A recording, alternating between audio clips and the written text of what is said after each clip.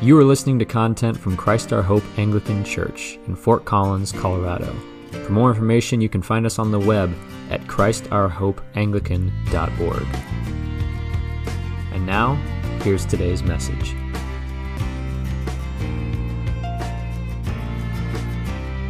So I recently read two books that highlight what I think might be the greatest problem facing the church today. The first was a book called Anglican Identities. It was by Rowan Williams, and it was highlighting the diversity of Anglican theology throughout history and searching for a common Anglican ethos that sort of united all these different strands of thought. And I found some of the debates that historically happened and the different ways of thinking, the work of theology within the historic Anglican Church. Some of it was very fascinating.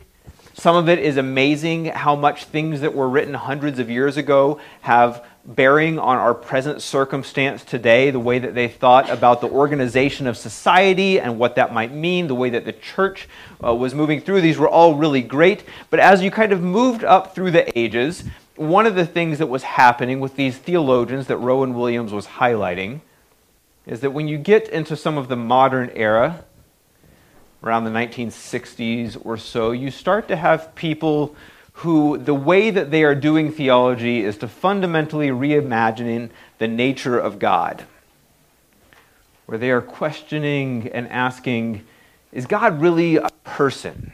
Is he someone who's out there that I could get to know? Is there like an objective reality of God, or is God sort of the essence of being that sort of is around us and within us all? And the way that these questions were being asked was troubling because it really was moving in a direction that it denied much of the historic Christian faith and what we have said about God, what we have said about Jesus.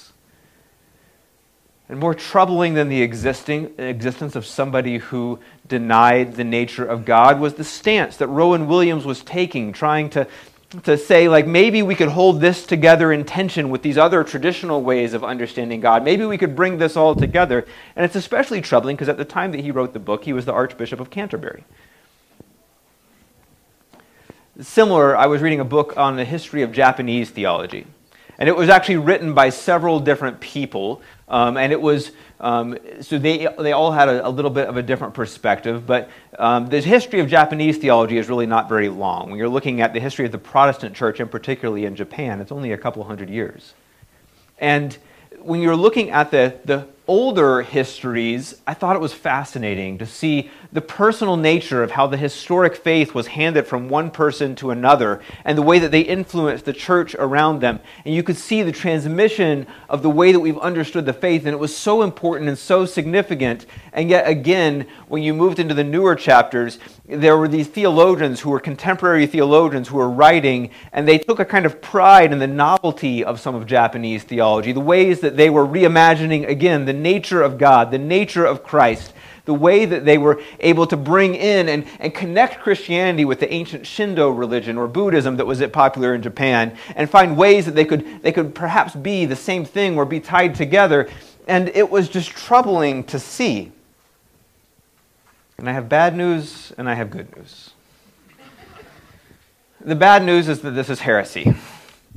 That this is really, truly, among all of the cultural debates that we have around Christianity in our present age, the thing that comes through and strikes me as the very most significant thing is, are we willing to stand up and say who God is and who Jesus is? Are we willing to proclaim the historic Christian faith, or are we going to try to adapt it to try to fit our current culture to be palatable? Because if we do that, we are not doing what was entrusted to us. We are not carrying forth the faith that was entrusted to us, that was given to us by God, that was revealed to us in Jesus Christ. We are not fulfilling the charge that is given to us as followers of Christ. The good news is that this is really nothing new in the history of the church. The church has stood up under this from the very beginning. I was also looking back at a church history book and was just reminded at how many different heresies sprang up in the early church. Almost all of them focused on the nature of who God is and on the nature of who Christ is. There's a bunch of isms that we go through. There's docetism, which means that Christ didn't really come in the flesh. He just seemed to. We maybe are looking at him and he seems to have a real body, but he's not really incarnate. He's not really with us. There's adoptionism, the idea that he didn't really become Christ until God decided that, well, this person, I'm going to make him the Christ. And that either happened at his birth or it happened at his baptism, but he wasn't somebody who was by nature God. It was just like a choice, like this is the one I'm going to pick and choose, and I'll make him the Christ. There was Arianism, which was that Jesus was some sort of special creation who was given to us by God, but he was not existing with God from the very beginning. He was a special creation given to us. And even further than that, you have Socianism, which was that Jesus was just an extraordinary man, which is really something that a lot of these theologians and contemporary ways of looking at Jesus want to say, that he was a great teacher, an extraordinary man, had lots of moral teachings. He lived and revealed to us what it is to be the Christ, what it is to be close to God, but he wasn't necessarily unique in his very being. And then, of course, you have Gnosticism, which set up this whole system of duality, where there's evil God versus the good God, and really with Gnosticism, you end up with the evil God being the one who created the world, because matter itself is bad, and we just want to escape matter, and we just want to all be purely spiritual. So Jesus had to come and show us the fact that the good God, the God revealed in the Old Testament, wasn't really the good God, because he couldn't be, because he was creating, and creating is bad. And over again, you see all the things like this, and it's almost too much to take in, too much to remember, too much to keep straight, all these isms. The point is that there were heresies from the very beginning around the nature of God, the nature of Jesus, and that shaped Scripture and the creeds. When you read the Bible with the backdrop of some of these things popping up as people are wrestling with understanding who Jesus was, you find many places where it's really clear that the Bible is trying to show us that these are not true. Where there is an outright condemnation of the proto-Gnosticism that was developing in the first century. Where it talks about the water and the blood flowing from Jesus' side to sort of take away any illusions that this was not a real body, a real man that died. You have the book of John, where we were this morning, that makes it very clear that Jesus was eternally pre-existent and deeply involved in the act of creation. And this also shaped the creeds. When we speak the Nicene Creed in our church every week, this creed wasn't just a collection of things that we thought it was good to say about Jesus. The way that these creeds were formed was actually the church coming together as a response to many of these heresies and saying, no, this is really the true faith. This is really what we believe together. We believe in one God, the Father, the Almighty, maker of heaven and earth, of all that is, visible and invisible. There's no split between the God who was the creator and the God who is in charge of spiritual things. We believe in one Lord Jesus Christ, the only begotten Son of God, eternally begotten of the Father, God from God, light from light, true God from true God, begotten, not made, of one being with the Father. These are speaking specifically against those who had a view of Jesus that was somehow less than one that acknowledged his eternal existence with the Father. And this is really at the heart of our scripture from John today. The question that is driving the book of John, the question that is engaging John the Baptist as he's beginning his ministry, the question that is on really the minds of everyone who has witnessed to these events is, who is Jesus? Who is this man? And the Bible has this as a central theme, particularly in the Gospels, because this is absolutely fundamental to the question of our faith, to the nature of what it means to be a Christian, is who is Jesus?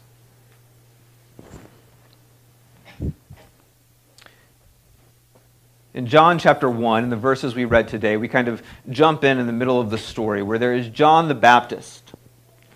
And the setting here, as John tells it, is a little bit different than the way that it's told in the Synoptic Gospels. John is telling that that John the Baptist, John the author of the gospel, is not the same as John the Baptist. So I'm going to say the word John a lot here, but there's two different people in mind. The Apostle John was writing about John the Baptist, and he says that he's a witness. He's someone who is pointing to the one who is going to come after him, the one who is greater than him. And that's exactly what's happening. So the very first encounter we see with John saying anything, speaking, is not necessarily his call to repentance that is recorded in the Synoptic Gospels. Instead, we see the Pharisees coming up to him and saying, "Who are you?" They want to make the question about who is John? What is his identity? Why does he have this ministry of baptizing in the wilderness? Why does he think that he can call people to repentance? Who does he think that he is? And John's answer, and this happens right before the verses that we read this morning, is fascinating, in that he basically deflects their question, largely. He says, "I'm the voice of one crying out in the wilderness, make way the path for the Lord." But really what I'm doing is just pointing to the one who's going to come after me. You want to make this about my identity, but I am telling you that the fundamental question that is really going to be the one over which you will either rise or fall is, what do you think of the one who comes after me? What is his identity? And then right after that, we have Jesus walk up to the scene where John is still out in the wilderness, and it's not recording the moment of his baptism, which we talked about last week. Instead, it's after that sometime, and John sees Jesus walk up, and he says, "Behold the Lamb of God, who takes away the sins of the world." And he says, "This is the one who I was pointing to." In verse 34, he says, "I have seen and have borne witness that this is the Son of God." There are two things that John is revealing in these two statements. Behold the Lamb of God who takes away the sins of the world, and this is the Son of God. Two things that come right clear here at the very front of this gospel about the identity of Jesus. First, who is he? And second, what is his purpose? Both statements really speak to the identity of Jesus, because you can't really talk about his identity without talking about his purpose. The two are intimately tied together. But I think the one that is perhaps the most significant marker of his identity is when John says, "I've come to testify, this is the Son of God." And there's a lot of questions in modern theology about what that means. But John's actually, the author John, has anticipated those questions, and he has drawn for us a picture of what it means when he says that Jesus is the Son of God in the earlier verses of John. He talks about, "In the beginning was the Word, and the Word was with God, and the Word was God." The Son of God is pre-existent with God from the very beginning. He is fundamentally God. He is God. Through him, all things were created, and all things were made through him, and without him was not anything made that was made. He's pointing to his instrumental role in the act of creation, that he is the very one through whom we find our being. In him was life, and that life was the light of men. We have God come down, and he took on flesh. The Word became flesh and dwelt among us, and we have seen his glory, glory as of the only Son from the Father, full of grace and truth. We see the emphasis that John places on making sure that we understand, as he is writing his gospel, as we look at this and are trying to make sense of who Jesus is, that Jesus is by very nature God, but he has taken on flesh, real flesh, and he is among us. And the Baptist testifies to this. He says, "This is the very Son of God." He also says, "Behold the Lamb of God who takes away the sins of the world," pointing to his purpose among the people, pointing to the reason that Jesus came, that he is the one who is holy and pure, that he is the one who is going to be the sacrifice to take away sins. He points to the deep need of humanity not to reach some sort of enlightened state, not to come and sort of make sense of the world through our philosophizing and our ability to comprehend new different ways of being. What we need is someone to deal with the problem of sin that has made us so that we are separated from God, that we are not holy. And here is the one who is holy, the one who is pure. And in him, we can be made pure. Jesus is the eternal existent Son of God who has taken on real flesh and who has come so that we might be saved. This is what John's gospel is pointing to. This is what the historic Christian faith attests to. This is what the creeds are telling us when we say those creeds every single week. And no other answer will do.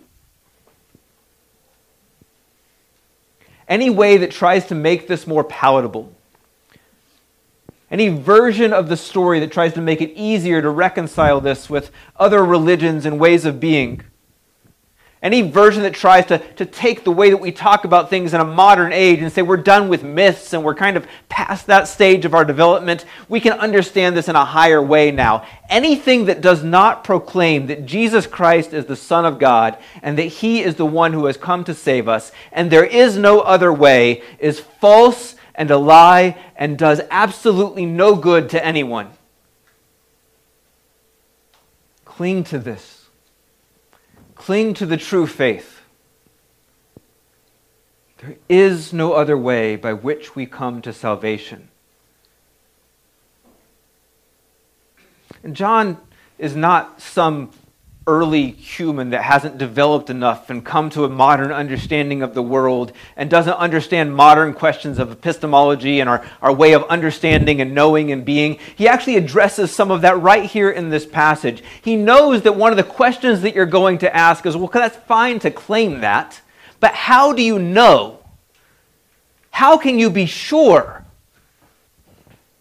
And John points to at least 3 ways here in his passage as he's telling us that we can be sure.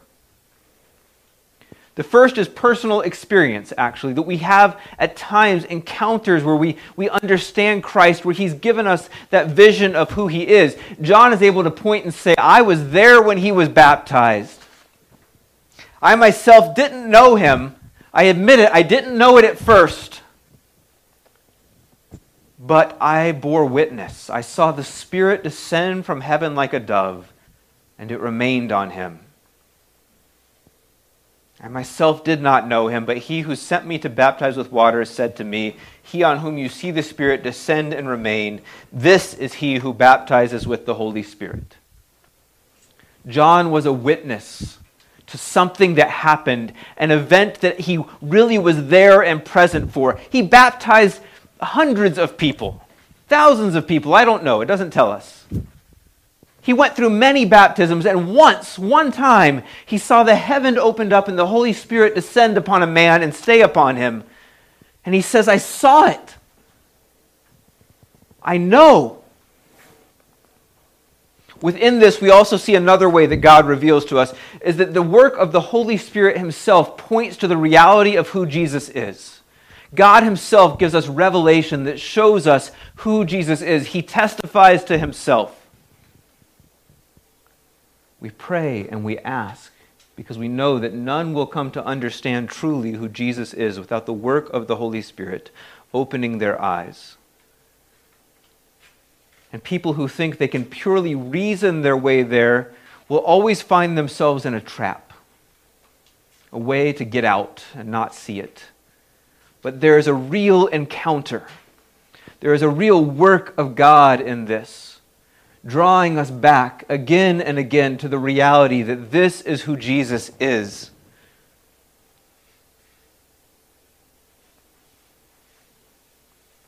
I think there is a tendency for many to experience even the prompting of the Holy Spirit and the encounter of the Holy Spirit, testifying and saying who Jesus is, but denying it. But if we deny it in ourselves, we're also given the testimony of others. We're given testimony of those who are faithful witnesses. Right after this passage, John's disciples come and end up following Jesus. And they do so because John has said, this is the one. Somebody who they trust, somebody who they have followed, has pointed and said, this is the one. Do you not see him? And they take his word and they say, you know what? You're trustworthy. I can believe you and trust you. And on the evidence of what John says, they go and believe. We also, in the words that John uses, and even talking about the Lamb of God, in the ways that John goes out and is quoting the words of the Scriptures, actually, to the Pharisees when they ask him who he is, that I am the one who is to be a voice crying out in the wilderness, prepare and make way the path of the Lord. We see in these comments that he's using Scripture itself to point to Jesus as well. The Old Testament points forward to Jesus. The Gospels offer testimony to Jesus. The letters that are given to us point to the way that the church was formed and the ways that thought came out of that, from what came out of the encounter with Jesus.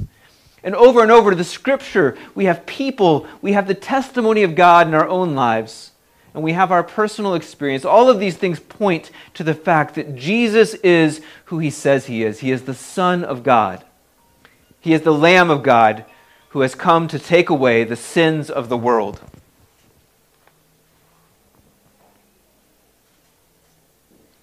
This is central to our faith. We never move beyond this. And it is the most pressing thing, I think, facing our church today, is will you hold on and cling to the true faith of the gospel in the face of those who want to reimagine what it might look like and make it more palatable?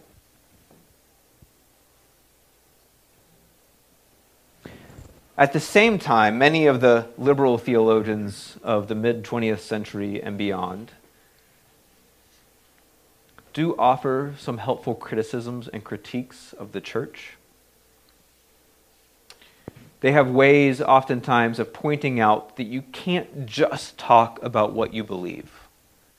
You have to look about how this plays out. What kind of action does it evoke? And when they point that out, they are not saying anything that is counter to Scripture. In this much, they are right.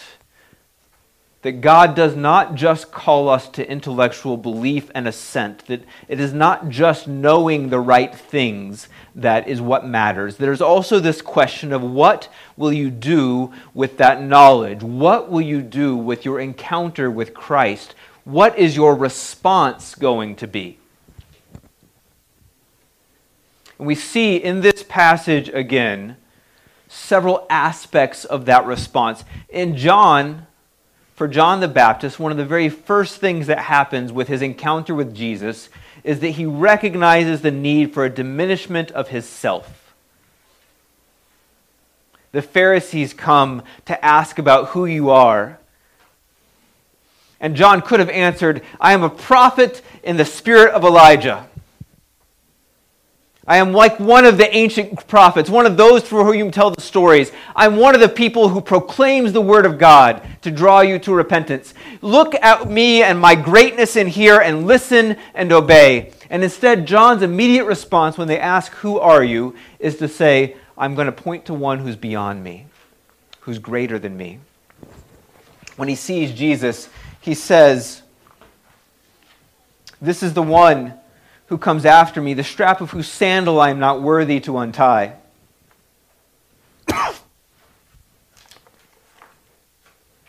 In other places in the gospel, it says, I must become less so that he can become more. If we are clinging to ourself and making ourselves great, then our response to God is improper. This is part of what happens with those theologians who get off track. They want to tout how wonderful their minds are, how creative they can be. They want to look at themselves and make themselves the centerpiece of what God is doing. And instead, the call for us as Christians is always, I must become less so that he can be more.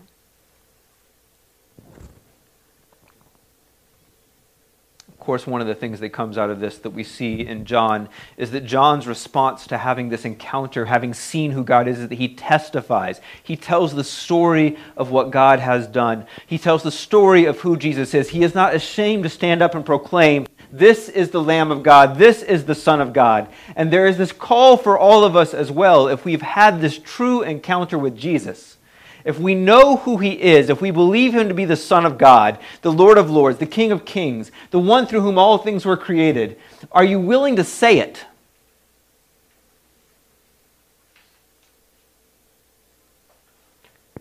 There was a movement in recent years, oftentimes, to say something along the lines of, preach the gospel at all times, use words if necessary. And there's some truth to that, and that your life also reveals the way that you believe and think about God. But there's a sense in which oftentimes it can become sort of an excuse, an unwillingness to actually allow the word about Jesus to come to our lips. We can become a preach the gospel at all times, the word only if somebody, by words only if somebody asks about it and really pesters us and really tries to get us to actually say something about Jesus. But otherwise, I'm just never going to mention him because I know that he's offensive to some people. I know that he's a stumbling block, and I want to sort of hide behind that idea that I can just bring people through my actions. But John is out there certainly taking action, but he is testifying to what he has seen and what he has experienced. And that is absolutely essential for us as Christians. If we've had an encounter with the risen Lord, if we've had an encounter with Jesus, as we tell people about it.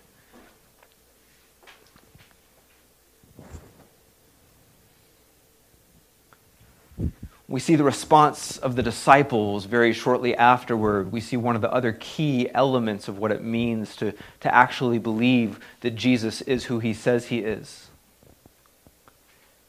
They ask, "Where are you going?" And he says, "Come with me." And they don't say, "I didn't ask to come with you. I just wanted to know where you're staying. Just tell me about it." They obey immediately. They come and they follow after him. There is obedience that is necessary if we are going to be people who actually make a claim about who Jesus is. One of the things that we'll be looking at through the season of Epiphany is we will be looking and shifting over into Matthew next week, and we're going to get into the discussion of the Beatitudes and a portion of the Sermon on the Mount. And there are hard things that are said there and that we are called to obey as Christians. But if we believe that Jesus is Lord and he is the Son of God, then we have no choice. We must obey his words.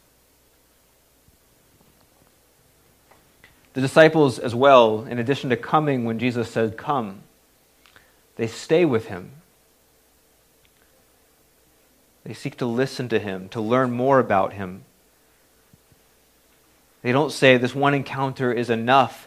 They try to soak him up in all that they can. They try to learn more and grow more in their knowledge of him and their relationship with him. And this is also a call that is upon our lives.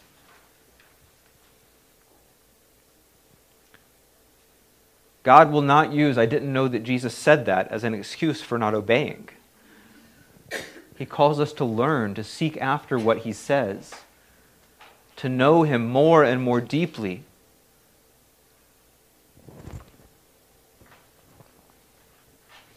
And if our lives don't reflect these things,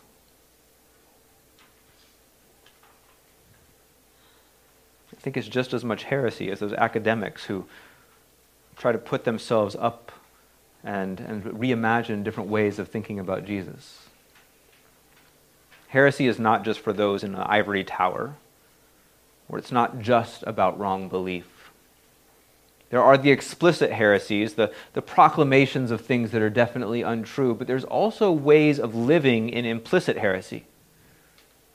Because our lives reflect what we actually believe. What we do shows the reality of our faith or not. So when we don't take sin seriously, do we really believe that Jesus is the Lamb of God who came to take away the sins of the world? Do you believe that he came to take away your sin? Do you believe it when he says, go and sin no more? That's a command that he gives to you. When we don't obey his word because it's unpleasant or we don't like it, are we really living as if he is Lord? As if that word came from the Son of God? Can you say that you believe that if you don't act on it?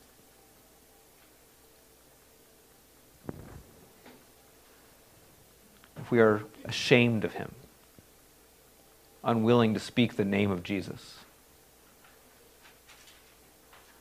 unwilling to say what he said about himself, do we really believe he is who he says he is? Do we believe it when he says, I will be with you?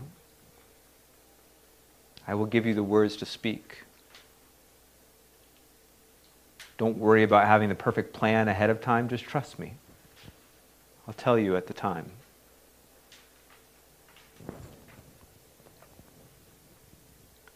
When we remake Jesus in our own image, we make him match our political stances, our particular issues that we like to talk about. And we do so not because it's what he's revealed himself to be, but because we want Jesus to be just like us, to like the same people we like, to dislike the same people we like, dislike, to condemn those whom we condemn. Are we allowing him to be Lord and diminishing ourselves? Or are we putting ourselves as God and making him in our own image? What do we think? What do we say? What do we do? What does this tell us about our true belief in Jesus and who he is? Do we believe he is the very Son of God?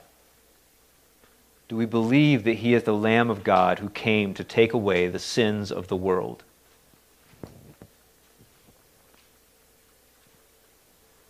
We find a gap between our actions and what we claim to believe.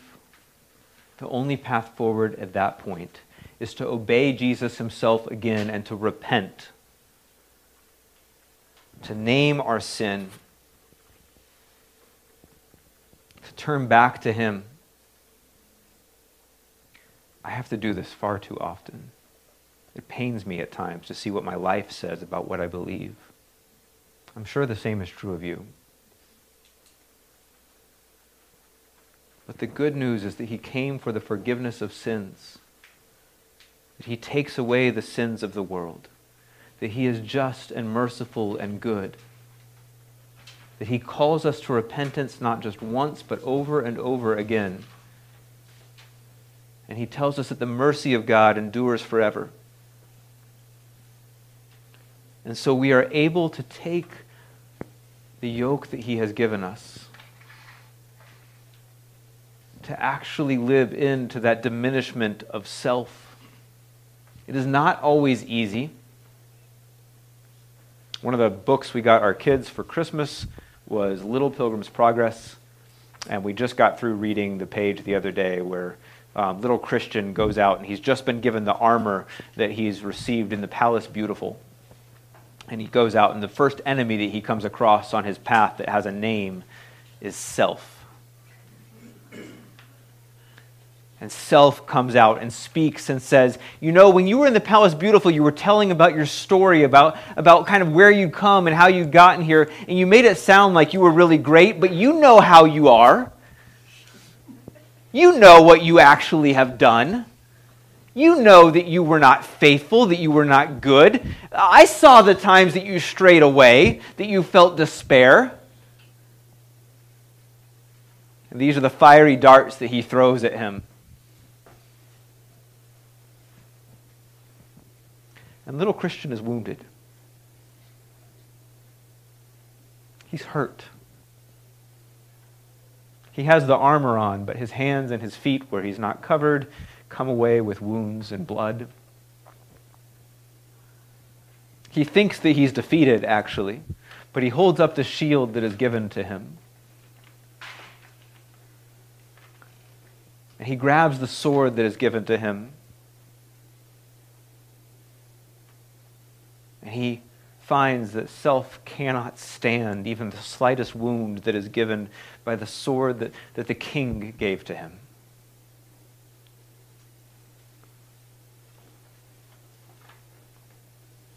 It hurts at times to live in the diminishment of self. But we will find that if we use what the King has given us, if we take the words of Jesus and use them to push back, to make the claims, to remember who he really is, that he will see us through it. And it will add to the stories that we have so that we can testify faithfully about Jesus and who he is, that he is the Son of God, the Lamb of God who takes away the sins of the world.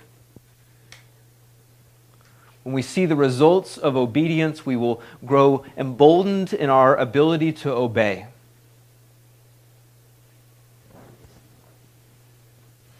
And we can be called to, like the disciples, sit at the feet of Jesus, to learn Jesus, to see who he is. This was one of the phrases in that book, Surprise the World, that many of you read earlier, I guess last year. We're asking, how can we actually take on the call of sharing our faith in the world? And one of the things that we must do to do that well is to learn Jesus, to know who he is, to meditate on his life, to look at his words, to walk in obedience because we know him. We should all be as bold as Buddy the Elf when he thinks he sees Santa Claus. And he goes, "I know that guy!" This is the call that is upon us as the church. The call that we are to return to time and time again. The question that is at the very heart of our faith and that will never go away. Who is Jesus? Will you believe what is true? Will you cling to the historic faith that has been passed down? Will you accept the testimony of the Scriptures? Will you believe rightly? And will your life give proof of your obedience? And if we do that, if we follow after him faithfully, we will know more and more the wonder and the majesty, the goodness and the grace, the mercy, the kindness, the strength, the love of our Lord. May you know Jesus deeply. This sermon is an audio ministry from Christ Our Hope Anglican Church in Fort Collins, Colorado. If you are in the area and would like to learn more about how you can worship with us in person or online, please visit us on the web at www.christourhopeanglican.org.